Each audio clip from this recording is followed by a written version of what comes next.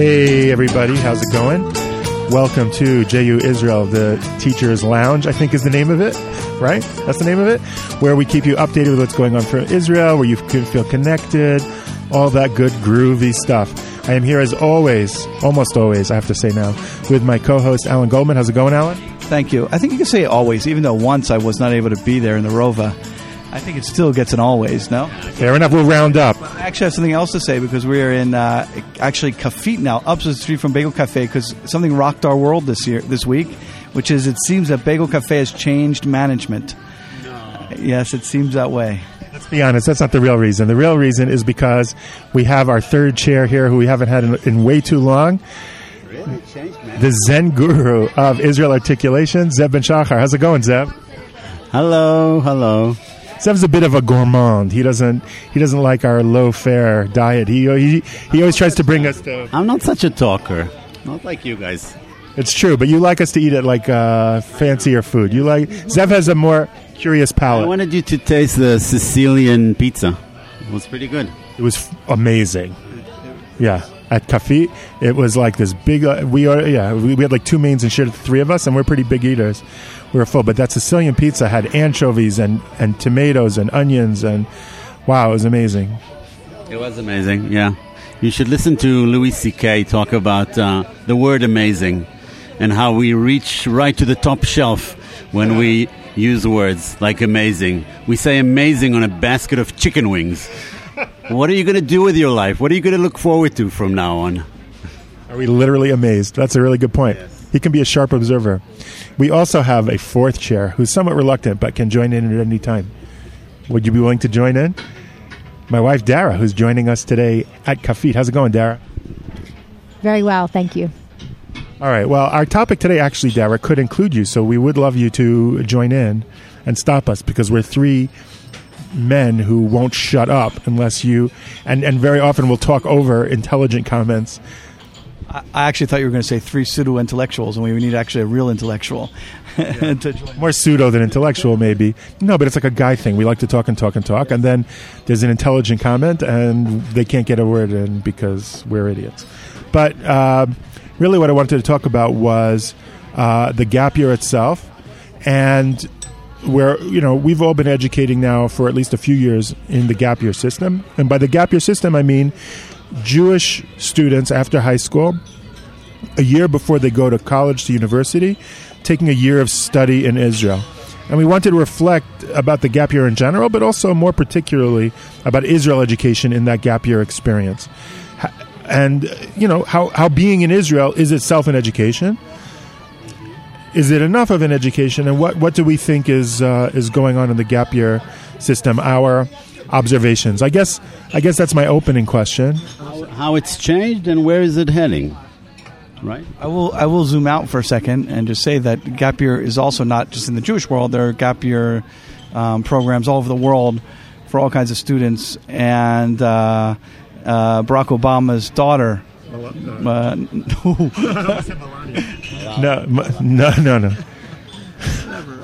his daughter's name? Sasha Malia? Whatever, I don't remember. But she brought a little bit of fame to it because she took a gap year. But in general, which is interesting, I think it does affect our conversation, is that studies show, generally, for general gap year, that a year before college brings a lot of maturity into the college year. That students mature an incredible amount in that year and then are often much more focused and much more productive during their college years. I'm not trying to do a promo. I'm just trying to say that, in general, it has an effect before we even get into the details of Jewish education and what we do and how and its function it serves in the Jewish world. And I will say, me personally, I noticed that there's an incredible difference between a gap year student in May in May as opposed to that same student a year earlier as a senior in high school. The change is tremendous. But how do you know that wouldn't happen in university? Is that do you think it's a byproduct of just the independence of being so far away from home, or is it something about the gap year itself? Is it the lack of academic pressure? No, those are separate points. I mean, I think that year of growth, wherever you are, is a huge year of growth. I don't know. Maybe if they'd stayed in high school another year, it wouldn't be. I don't know. Maybe just getting out of high school. Or it could be the freshman year of college. You also mature, but that goes on your grade point average. But studies do show, that's the other point. Again, the studies do show that when they come to college after a gap year, they're more focused when they get to college or more. Again, because they're coming in as a sophomore, which you probably would sell. But gap years tend to be also cheaper than a year of college these days, even though they're quite pricey. Yeah. So you're pro. Oh, I would say I'm pro. I would say very much so. I think it's a tremendous opportunity. Did you do a gap year? Oh, I sort of had a rebellious youth. So that's when you were a crack dealer? Sort of. I lived on Union Square. I lived on 16th and Union Square. I was going a year in New York City. Any particular city? Oh, yeah, New York City. Yeah. As at the New School for Social Research, I did a year. It was kind of like being in a gap year. And then I took a year off, and then I dropped out of college and worked with my dad for a while, and then came to Israel for a while, worked on a kibbutz, and then I went back and did 3 years at Clark University. So I kind of had a few transitional years, but they weren't gap year. There was gap year. You did have a gap year, but it wasn't a gap year program. Right. Correct. I mean, it was sort of like that because the New School at that time was actually really like a 1-year program in and of itself. Today it's a full undergraduate college. Year changed your life, or those years transformed your life? Oh, absolutely. Absolutely. More than any college experience, more than any high school experience? No, I don't know. It's hard to say more than. I mean, high school's a transformative year. I mean, you're starting you go in high school at 14 or so and go out at 17, 18. It's transformative. So I don't know if that more than, but it was certainly, I could see certain definite things that started solidifying my identity as an adult, and some of those things I still forming. Well, if nothing else, that's a time in life where your identity is forming, and so to do something outside the box and different has got to have major benefits than just staying within a track. Stepping off a track is going to be able to help you. And then you have this question of, well, is our typical gap year study really outside of a track? That's an interesting question also. But it's certainly... Why do you say stepping out of a track? I don't know why you say stepping out of a track. I think those years are formative identity years, even if you stay on a track. Look, they for sure are, but I'm just saying changing the... Look, when I was... Okay, so we're very, very, very, very, very old. Yeah, I'm a little bit older. So yeah, I'm 72, Alan's 75. Right, exactly. We're both around 50. So when I was in high school, I remember half my grade took a gap year in Israel, and that was like shocking. Right. And today, certainly in Jewish day schools, they went to mostly a few went to yeshiva, most went to BMT, and the girls mostly went to Machon Gold, and mostly. So it was a different world. Today, it's becoming much more normal and expected for students to go. So on the one hand, you are on a path, but you're away from home in a foreign country that speaks a different language. It's expanding your horizons. And I think it's hard to imagine that that's not beneficial in major ways. But Zev, you asked a question. I'm curious what you think. You've been teaching, well over a decade in gap year programs. What changes have you seen in the way that the gap years are run, but more importantly, in the students? I don't have a long list. I have to process it more, but I can tell you that it's becoming more and more challenging to engage the students, to keep them interested. Certainly more of them are on their phones during class, doing other things, multitasking. This is a multitasking generation. And it's becoming increasingly harder to engage them, to get them excited about things.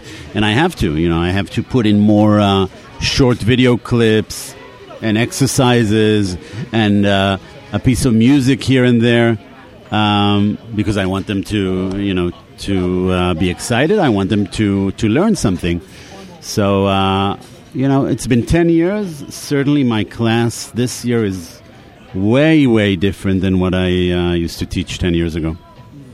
That distraction is part. Look, they have access to an amazing amount of information from the phones, which is a positive. What you want to say? I want to comment on that because what I notice is in my years of being involved in gap year, which is quite a while, is that as we've established, we're old.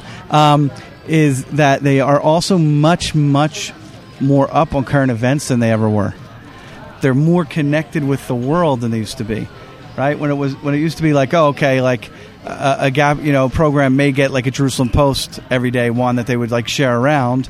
Today, those who are interested are getting their current events updates by the minute on their phones and really staying connected in the world, what's happening both America, internationally, England, depending on where they're coming from, their countries they're coming from, plus actually what's going on in Israel too, because now the resources of English for what's happening in Israel. Look, that in and of itself is also a double-edged sword, because we used to, when we stepped into a gap year, we were stepping into another world with very little connection to the world we came from. Here, their whole world comes with them, so they're not really stepping into a new world as much as the entertainment, the connectivity. And actually, there's a discussion that we've been having since cell phones came in, and parents have now become into the gap year, because, as you say, the connectivity goes. So now parents are intricately involved in their gap year experience. L'tov v'l'ra, for the positives and negatives. When you say, well, the kids don't ever get away and experience on the other hand, our parents had no idea what we were going through when we were going through it. So their parents are actually experiencing it with them, and there's something actually very, very beautiful about that. And they're excited when they're excited, and they hear all the great things, as opposed to at the end of the year, they come home and they're like, how was your year? Oh, well, it was okay. Not much to share. Well, let me ask you guys a stupid question. Oh, go ahead. Yeah. No, I'm saying I think it's a question for us as educators. Since more and more students are getting their education online, on their phones, on their computers, they're learning physics and math and Judaism online, what's the role of the educator? If there is a necessity for that role. Great question. I think that, well, first of all, we really see that the teacher-educator position really does need to adapt and to change and to evolve. One of the big places that we're evolving from is that the teacher is not the master of all information and is there to give over information, and they're there to write it down and absorb that information and then take it out. Rather, now all the information is available at their fingertips, literally. Look, there's an author that I really like, Neil Postman, who in one of his books, I think The End of Education, suggested that every school in every city has a mission to take their students to every museum in that city over the course of 4 years of high school. And every time they leave a museum, they have the same assignment. How does this museum answer the question, what does it mean to be a human? Art museums, history museums, technology museums, science museums all answer the question of what it means to be a human. So that's a very interesting idea about curriculum in general and how schools should think of themselves. But that idea influenced me very much because it presented the teacher as a curator. Like Alan's saying, I am not the conduit of information. I am the guide. You can access information with me or without me. I am one of your guides in helping you think about how to take all these little pieces and put them together into big pictures, and we'll discuss it. And you'll be forming how you put the pictures together. I'm sort of a guide that's helping you put together your deeper ideas and big picture. I think that makes the teacher much more important than the transmitter of information, the conduit. They have other conduits. And that's. I don't think the teachers. I don't think teaching is going to be obsolete anytime soon. 100%, and I think actually goes back exactly that. That okay, we can see that in our field. I think we came into this school 10 years ago or 15 years ago, and they literally were really disconnected from the world. Here we were also someone who was like giving them what's going on in Israel, what's going on in this, and now it's not as much, and it's sort of, they're much more connected. And if we talk about the Palestinian-Israeli conflict, they're reading a tremendous amount online from all kinds of sides of the conflict. So they also want to know that, like, okay. I got to say, I got to disagree with you guys on this to a certain extent. I find that students are coming, not all, but I would say probably, okay, I'm just from the top of my head guesstimating. I feel like most kids don't have a good handle on what's going on. What's the West Bank? They've heard the term, they know it's the fight, but they don't understand, annexed versus unannexed. They don't understand. They haven't really encountered the information in a meaningful way. They're aware of a lot of little factoids, but I think they're coming to Israel without understanding what's going on in Israel, and I don't know that most of them bless you, are processing that here in Israel. I'm not disagreeing with you. I agree with you. I think there's a tremendous information out there, and they're accessing it more than they did in the past. Exactly what you're saying. But there's that need to bring it all together, give it context, help them understand it, see what it is. What does West Bank really mean? And they really are not doing it. Not only are they not doing it in their schools in America before they come, they're not doing it on their Israel programs when they come in high school, or in middle school, or wherever else. Wow. Hey, Dara, what'd you order? Did you ask me what I got? I got focaccia. Wow, it's gorgeous. B'tei Avon. I think that's... Hold on. Somebody get a picture. Alan, take a picture. That's going to be the picture of this podcast. See, that's like a microcosm of a class that we teach. Go ahead. The focaccia. No, seriously, because they're listening to us speak and teach, and then all of a sudden they get this text message or this focaccia, and then they just can't stay focused, and they have to deal with this focaccia, right? Us, everyone, yeah. And then you have to, it takes you 5-10 minutes to get back on track. That's the problem with gap year education, the focaccia. That's so true. It's all about the focaccia. I thought it was shawarma. By the way, that's a real thing. We do it too.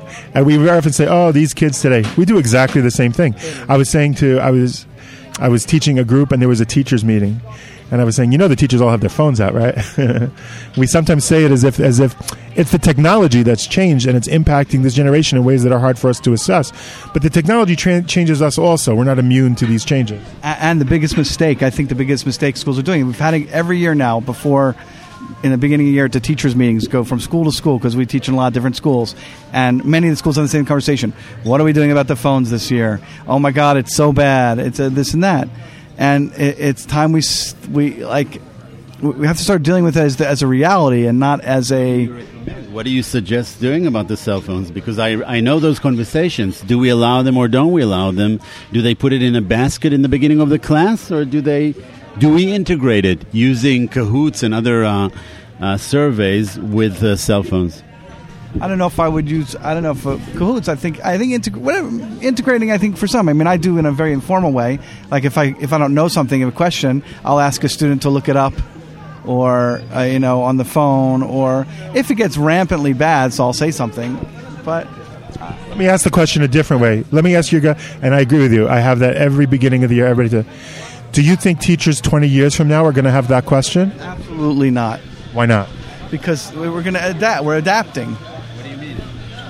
I think that this generation of young people are growing up digital natives, that this is their world. We're immigrants. So we look at this technology and say, oh, we shouldn't allow that into the classroom, or we should allow it into the classroom. It's foreign to us. This generation are going to grow up as it's just part of how you interact with the world. And they're going to... extension of your body, the cell phone. An extension of your body, an extension of your brain, and it's an input-output. And so they're going to know exactly how to use it in class in a perfectly normal way. And I think we shoot ourselves in the foot when we say, well, we have to tell them to put it away. We don't put it away at meetings. We integrate it as one of our, I don't know, it's not one of our senses or one of our brain, but it's a tool. It's like a pencil and a piece of paper that we grew up with. Nobody would tell you to put that pencil and paper away, but you're doodling. Okay, but that's what I'm doing while I'm listening to what's going on. Socrates didn't write anything down, because that destroyed the philosophical discourse. Plato wrote things down, and Socrates thought he was being a weirdo because it ruins and Aristotle catalogs everything. It's the same. Rabbi Yehuda Hanassi writes down the Mishnah. It's a scandal. It's a scandal. What are you doing? You're going to transform Jewish learning. It did transform Jewish learning. But to fight that transformation is less productive than figuring out how to maximize the positives and minimize the negatives, because the transformation is going to happen, will it or no. Already, right? It's happening. Yeah. I would argue we're at the very, very early stages of a transformation that we ourselves don't understand, and we should live till 120. We will probably go to our graves without really getting it, any more than Gutenberg understood the transformations that the printing press was going to make to Western civilization. I don't think we understand what the information age transformation is going to do to us. I think, Mike, you do. But you're Tech Al. You're supposed to know all these things. You're a real native, even though you pretend to be a immigrant. I'm a well-adapted immigrant. I'm a well-adapted immigrant. So what do you think it's going to look like 10 years from now? I think that, look, if we're going in the same direction that we're going, which who knows if we really are, I think is going to be a lot more personalized education, right? More democratic, if you want to, so to speak. People are like going to be more and more encouraged to learn what interests them, right?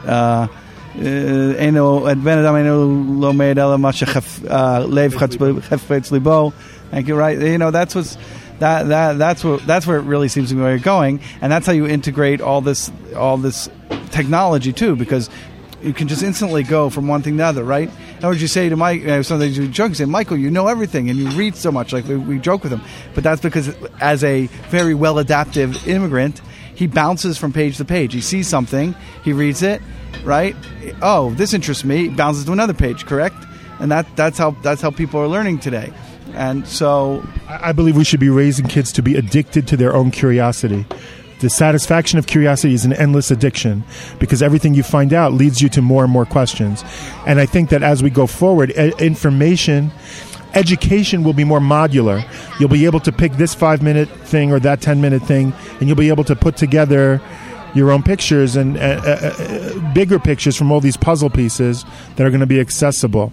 And it's the job of the teacher, like I say. What's the use of a class? You have 30 people in a class, each with their own interests, each with their own characteristic addictions, and everyone's doing their own thing. We love learning. The three of us love learning together because we have the same interests. So we get together, we learn together, we look up, we bring our information together, we collaborate. But we don't have all the same interests. So where our interests overlap, our interface is very fruitful. That's the class. That's the class. Nachon. Where our interests overlap, that's the class where we get together as interested people and we talk about how we're putting it together. Because one thing for sure, I will be missing insights that you have. And so together, all of us together are much smarter than any of us individually. And a good educator guide will be able to include it. Yeah. And that's why I think Jerusalem U should be making these kinds of 5-10 minute educational movies. I think that's the wave of the future of education, that we should be getting ahead of the curve and having these. And we'll have to update them and things like that. But I do think that's a very useful educational product to put out into the world. I think our courses, our discussions, our things should be modular pieces that students anywhere can access. I think that's getting ahead of the curve, I think. You sucked me in, but I don't see how that necessarily teaches someone to think critically. They're just passively reading information or absorbing information that's not necessarily going to teach them to critically analyze what they're looking at or reading. I think you're less asking a question than answering Zev's question. In other words, the teacher as the docent, as the guide, gets together with the class, and together they analyze and they ask the sharp questions. I do think that some of these products aren't just information download. I do think if you watch some of these videos, our son Meir watches, you will see that he's the one who shows it to me. I'm sure most millennials are watching these things. You will see examples of critical thinking, examples of stimulating questions for the viewer to answer. Don't think of it as a video is an information download. Think of it as the video itself can stimulate critical thinking if it asks the right questions. The question is, where is the student then sharing their analysis, insight, questions? So for that, I think you still need the classroom. Right. I would agree with all that, and I think just to push the point a little bit more is that don't look at the video as a passive thing I'm digesting. Right. See it as part of an active process of learning. Just like when you read a book. When you read a book, you shouldn't be passive either. You should have an active role in reading that book. So right. That's another way to ask the question. Can't I ask your question, Dara, about a book?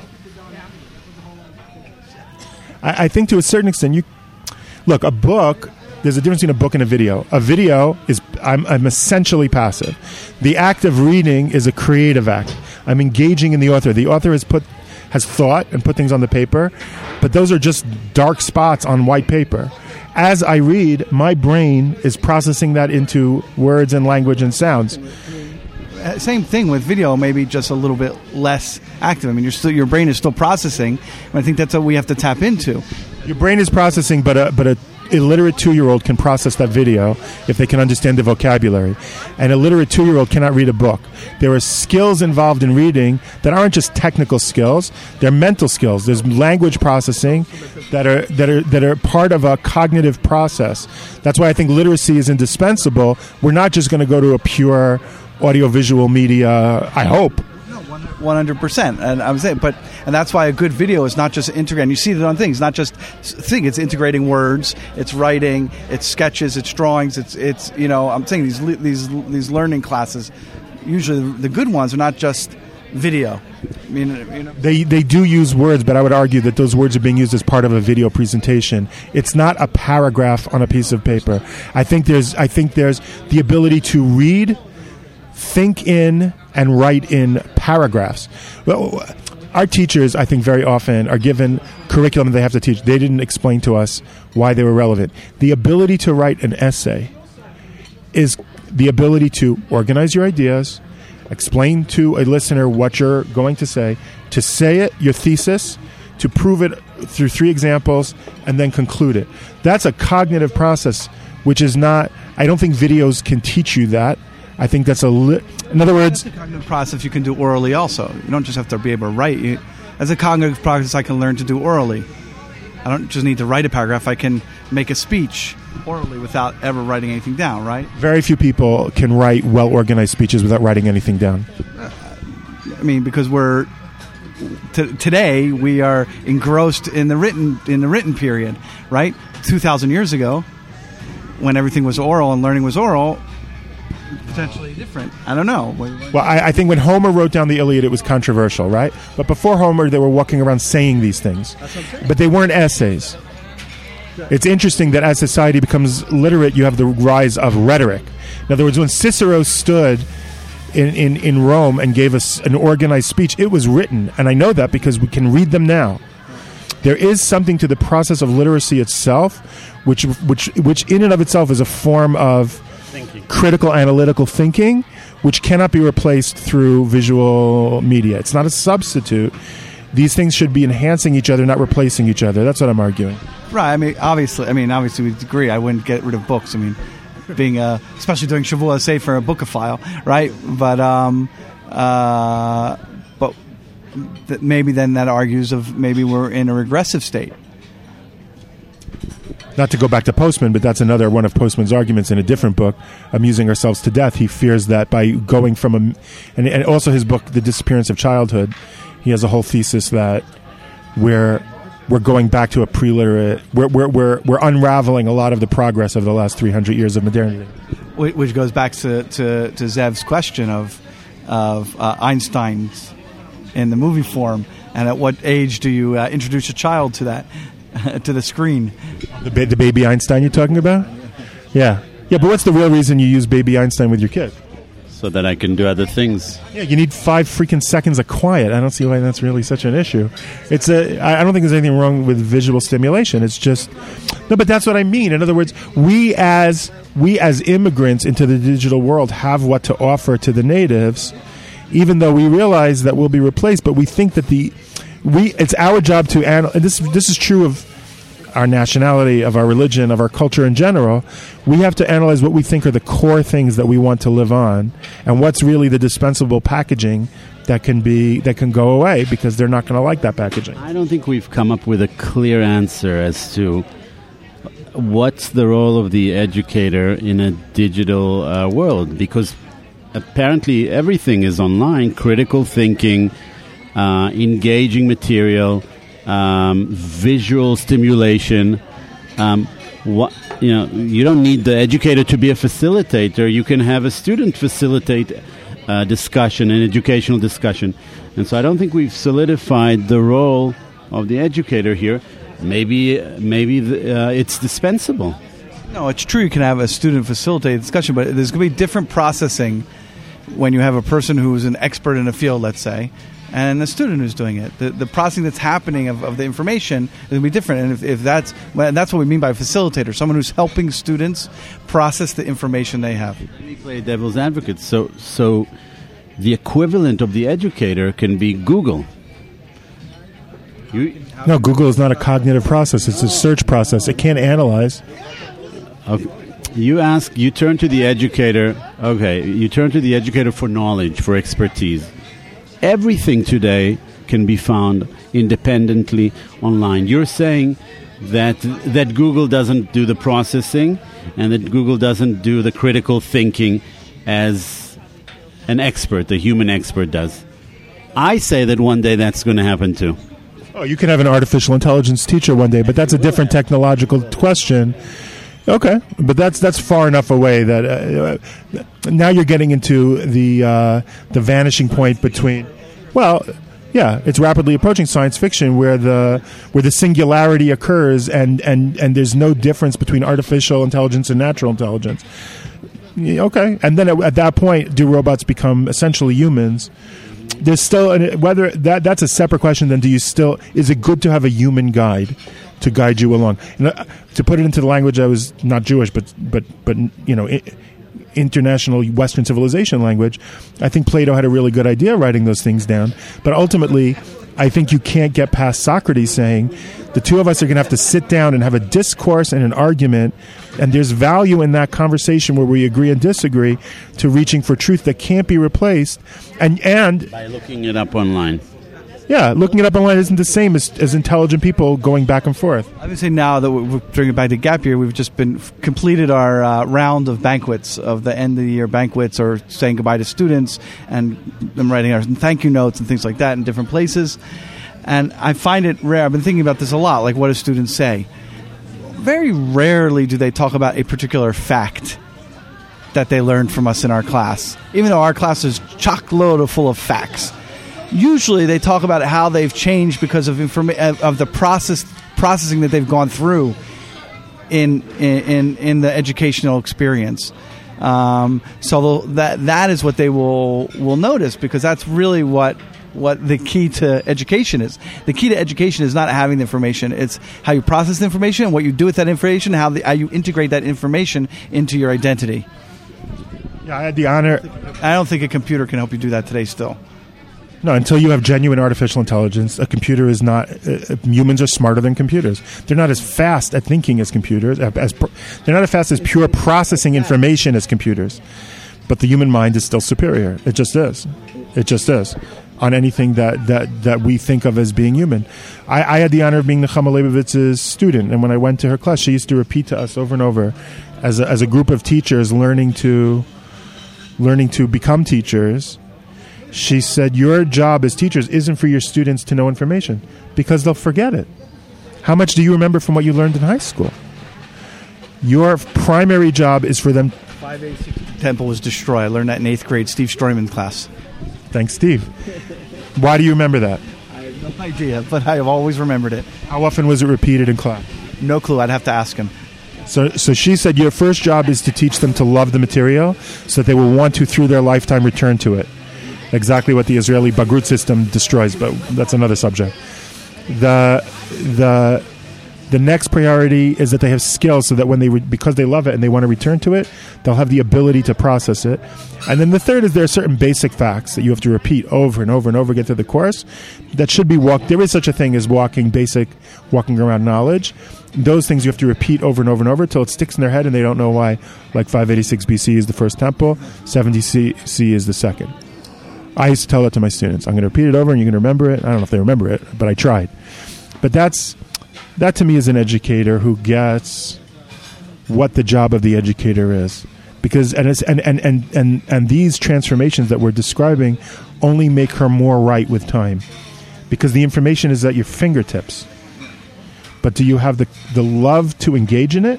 And do you have the skills to process and work with it? And I just don't see how there's ever going to be. Look, could be we're just trying to keep ourselves, having jobs. I don't think the teacher becomes obsolete. By the way, this discussion has to do with things that we've been talking about, how adapting our course, because we're a very informational-based course, and how we should be, dealing with that. Well, part of it is we feel. Look, I think here's what I think. I think our course has certain basic information, and we are constantly trying. This sounds bad, but I mean it well. We are constantly trying to to boil down, distill the minimal information necessary so that we can spend more and more time talking about the big picture, context, and how things fit together. I mean, that's the whole idea of zooming out that we start the course with, the importance of zooming out, of understanding context. That's not just in the first class. That keeps on coming up. You know, these critical thinking skills that we're teaching keep on coming up. You know, how do you read the media with a grain of salt? Not just regarding Israel. We want to teach them bigger skills that you can use that they can use in their life. Yes, I'm concerned that, and this is something obviously we're working together and making a blog post about. That very at this point, I think we think of the gap year as an Israel education, because you're picking up all sorts of things that make you feel very deeply connected to Israel. And those pieces are, of course, very valuable, and it works. People feel connected to Israel. But we're not helping them enough process their own understanding and their own bigger perspectives of what all those little pieces mean. We're allowing them to have all these experiences in Israel so they love it and feel connected, but we're not giving them the time or space to... and with them, processing what it means Israel in the 21st century. So I say it like this, that we're not giving them the intellectual framework to process their experience. Yeah. And an intellectual framework means a lot of different aspects to it. It means theory. It means the time to process, the way to make connections between different things. How do you connect? What would that look like? You know, we're teaching them, for example, about the 1948 war, or about 50 years since the Six-Day War. You're giving them information. You're giving them inspiration. But what would that look like? This teaching to process the world better? Well, I think we do. I mean, I think we try in our course. That's what we're trying. I literally think that's what we're trying every time we revise our. We're trying to do it better and better. Right. So I think there is a certain base level of history, of understanding history that we talk about.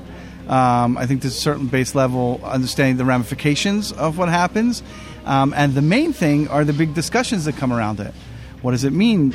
What does it mean to conquer land? What does it mean to have this population, there, and then we don't have peace? It's really... What does it mean to be a nation? What does it mean to have a homeland? Right. What does it mean? What does it mean for two people to think their homeland is in the same place? What happens then? What does it mean to have a religion, to be a nation that has a religion, but still defines itself as a nation? These are very... And not everybody in the nation agrees on what that religion is, like the core ideas of the religion, such as whether mitzvot are commandments or suggestions, or whether they're just something that was old, or actually we need to get rid of the religion and create a whole new culture that's atheist and secular.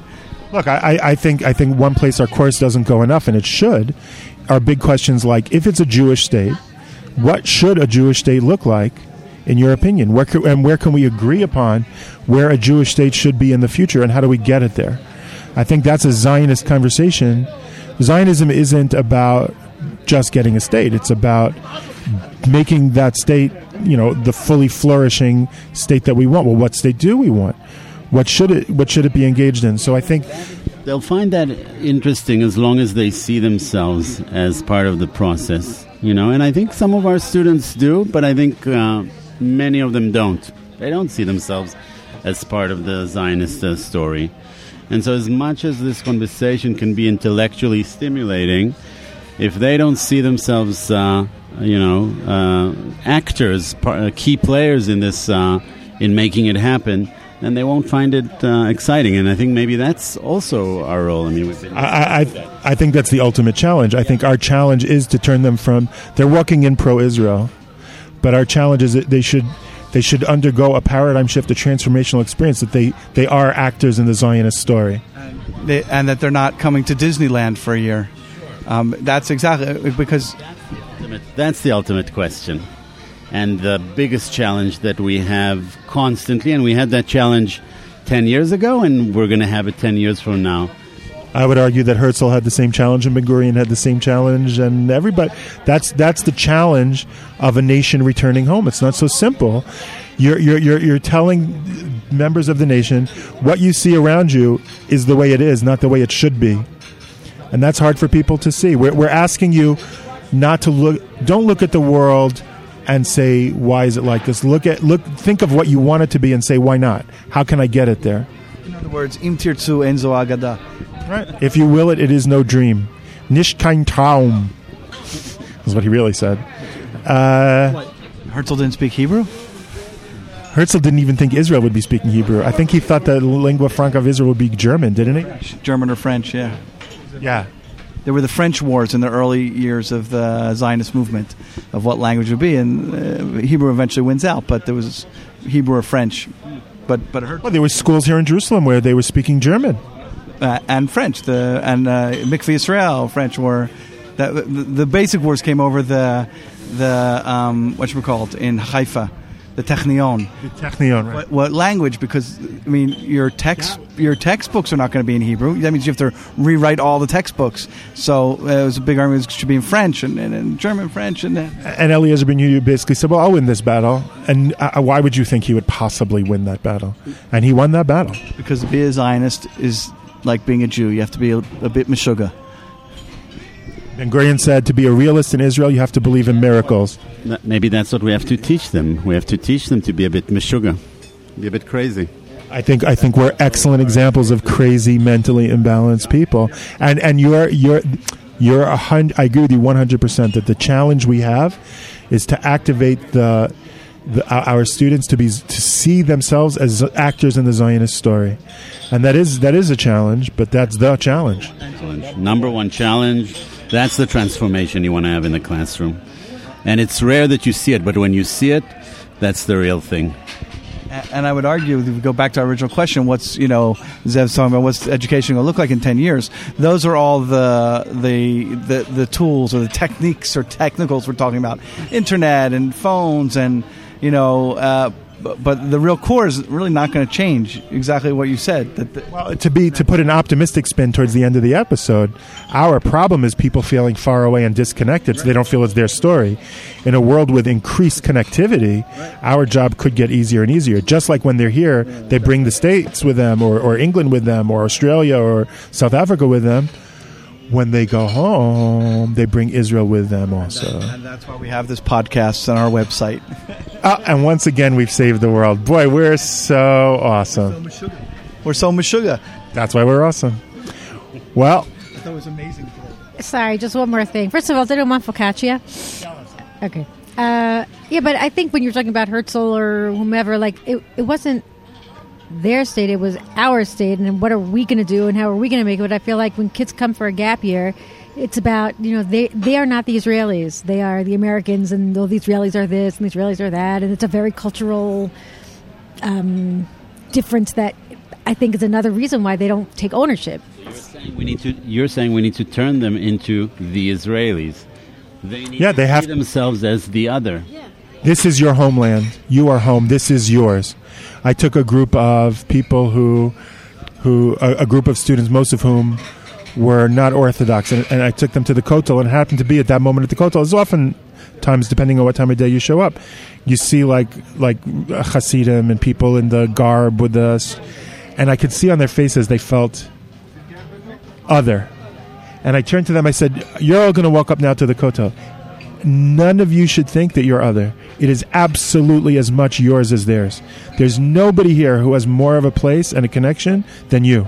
And you're right, but what Dara's saying is there's an instinctual, and just to reinforce them, that's a nice thing, but the truth is that there's a instinctive feeling of other, and that Israel's for the Israelis, and I'm a guest. No, but I think we can learn from Dara and from the school that you teach in.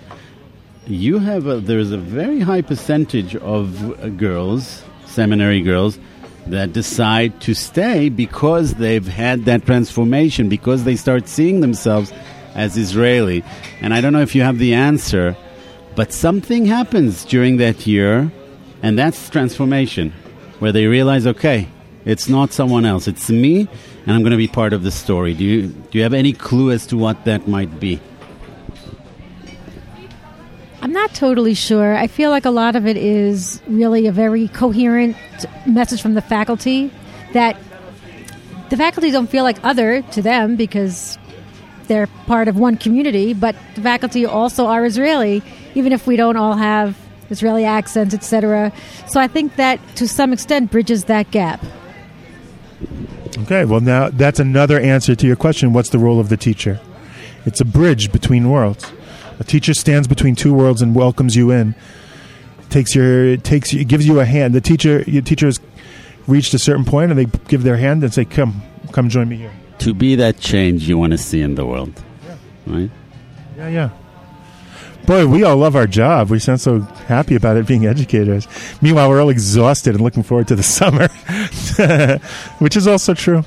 So we're going to have, we of course will continue episodes throughout the summer, God willing, and we may miss a week or two here or there, but we're going to try to keep basically, we know that people are going to be away doing different things. College also is finished, so a lot of our alumni are off doing different things.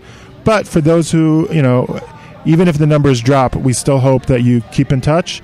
You let us know. You connect with us. Give us your feedback. Give us your ideas for episodes. We are here for you, as always. That's the best part of being a teacher. So thank you so much, Alan. Thank you, Mike. Thank you, Zev. Thank you. Thank you, Dara. You're welcome.